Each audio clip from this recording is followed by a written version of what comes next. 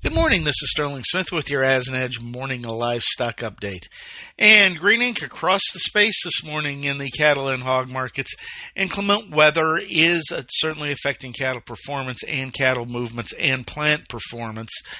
And there will be ongoing impacts. We experienced a pretty good amount of snow overnight. We will be seeing another potential winter storm on Thursday. And this will be followed up by some bitterly cold temperatures for the next week and a half or so. Looking at February live cattle at 171.20, that's up 125. April at 173.72, that's up 70.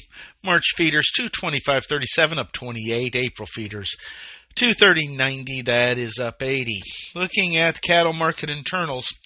Cutouts, 278.83 up 167. Selected 259.36 down 17. We did see choice move up for the second day in a row. Cash, little action. We'll call market 173 to 175 with dressed values at 275. Slaughter reports came in at 54,000 yesterday. I'm not entirely sure these are accurate, but I do know there were plant shutdowns both in Nebraska and Kansas. So again, slaughter has been affected. Packing margins at negative $143.60. That was up $2.15. Moving on to the hog market, looking at February hogs, 72.75 up 215. April's at 78.75, we're up 123. June at 92.32, we're up 15 currently. Looking at market internals, carcasses at 85.02, up 82. Bellies 104.37, that was up 312. Hams at 80.11, down 84 cents.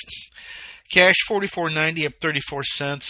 Well, we're starting to see some very, very small improvements. We haven't seen anything of note yet with the cash market. Lean hog index 65.74, down 11. Slaughter reported at 440,000. Prices in China were seen at 90 cents a pound. That's down 4 cents. So this combined with the drop in crude oil that we saw yesterday, indicating the Chinese government may be moving to try and work on some of their economic woes. This is Sterling Smith from cold, snowy Omaha, Nebraska, wishing everybody a great day.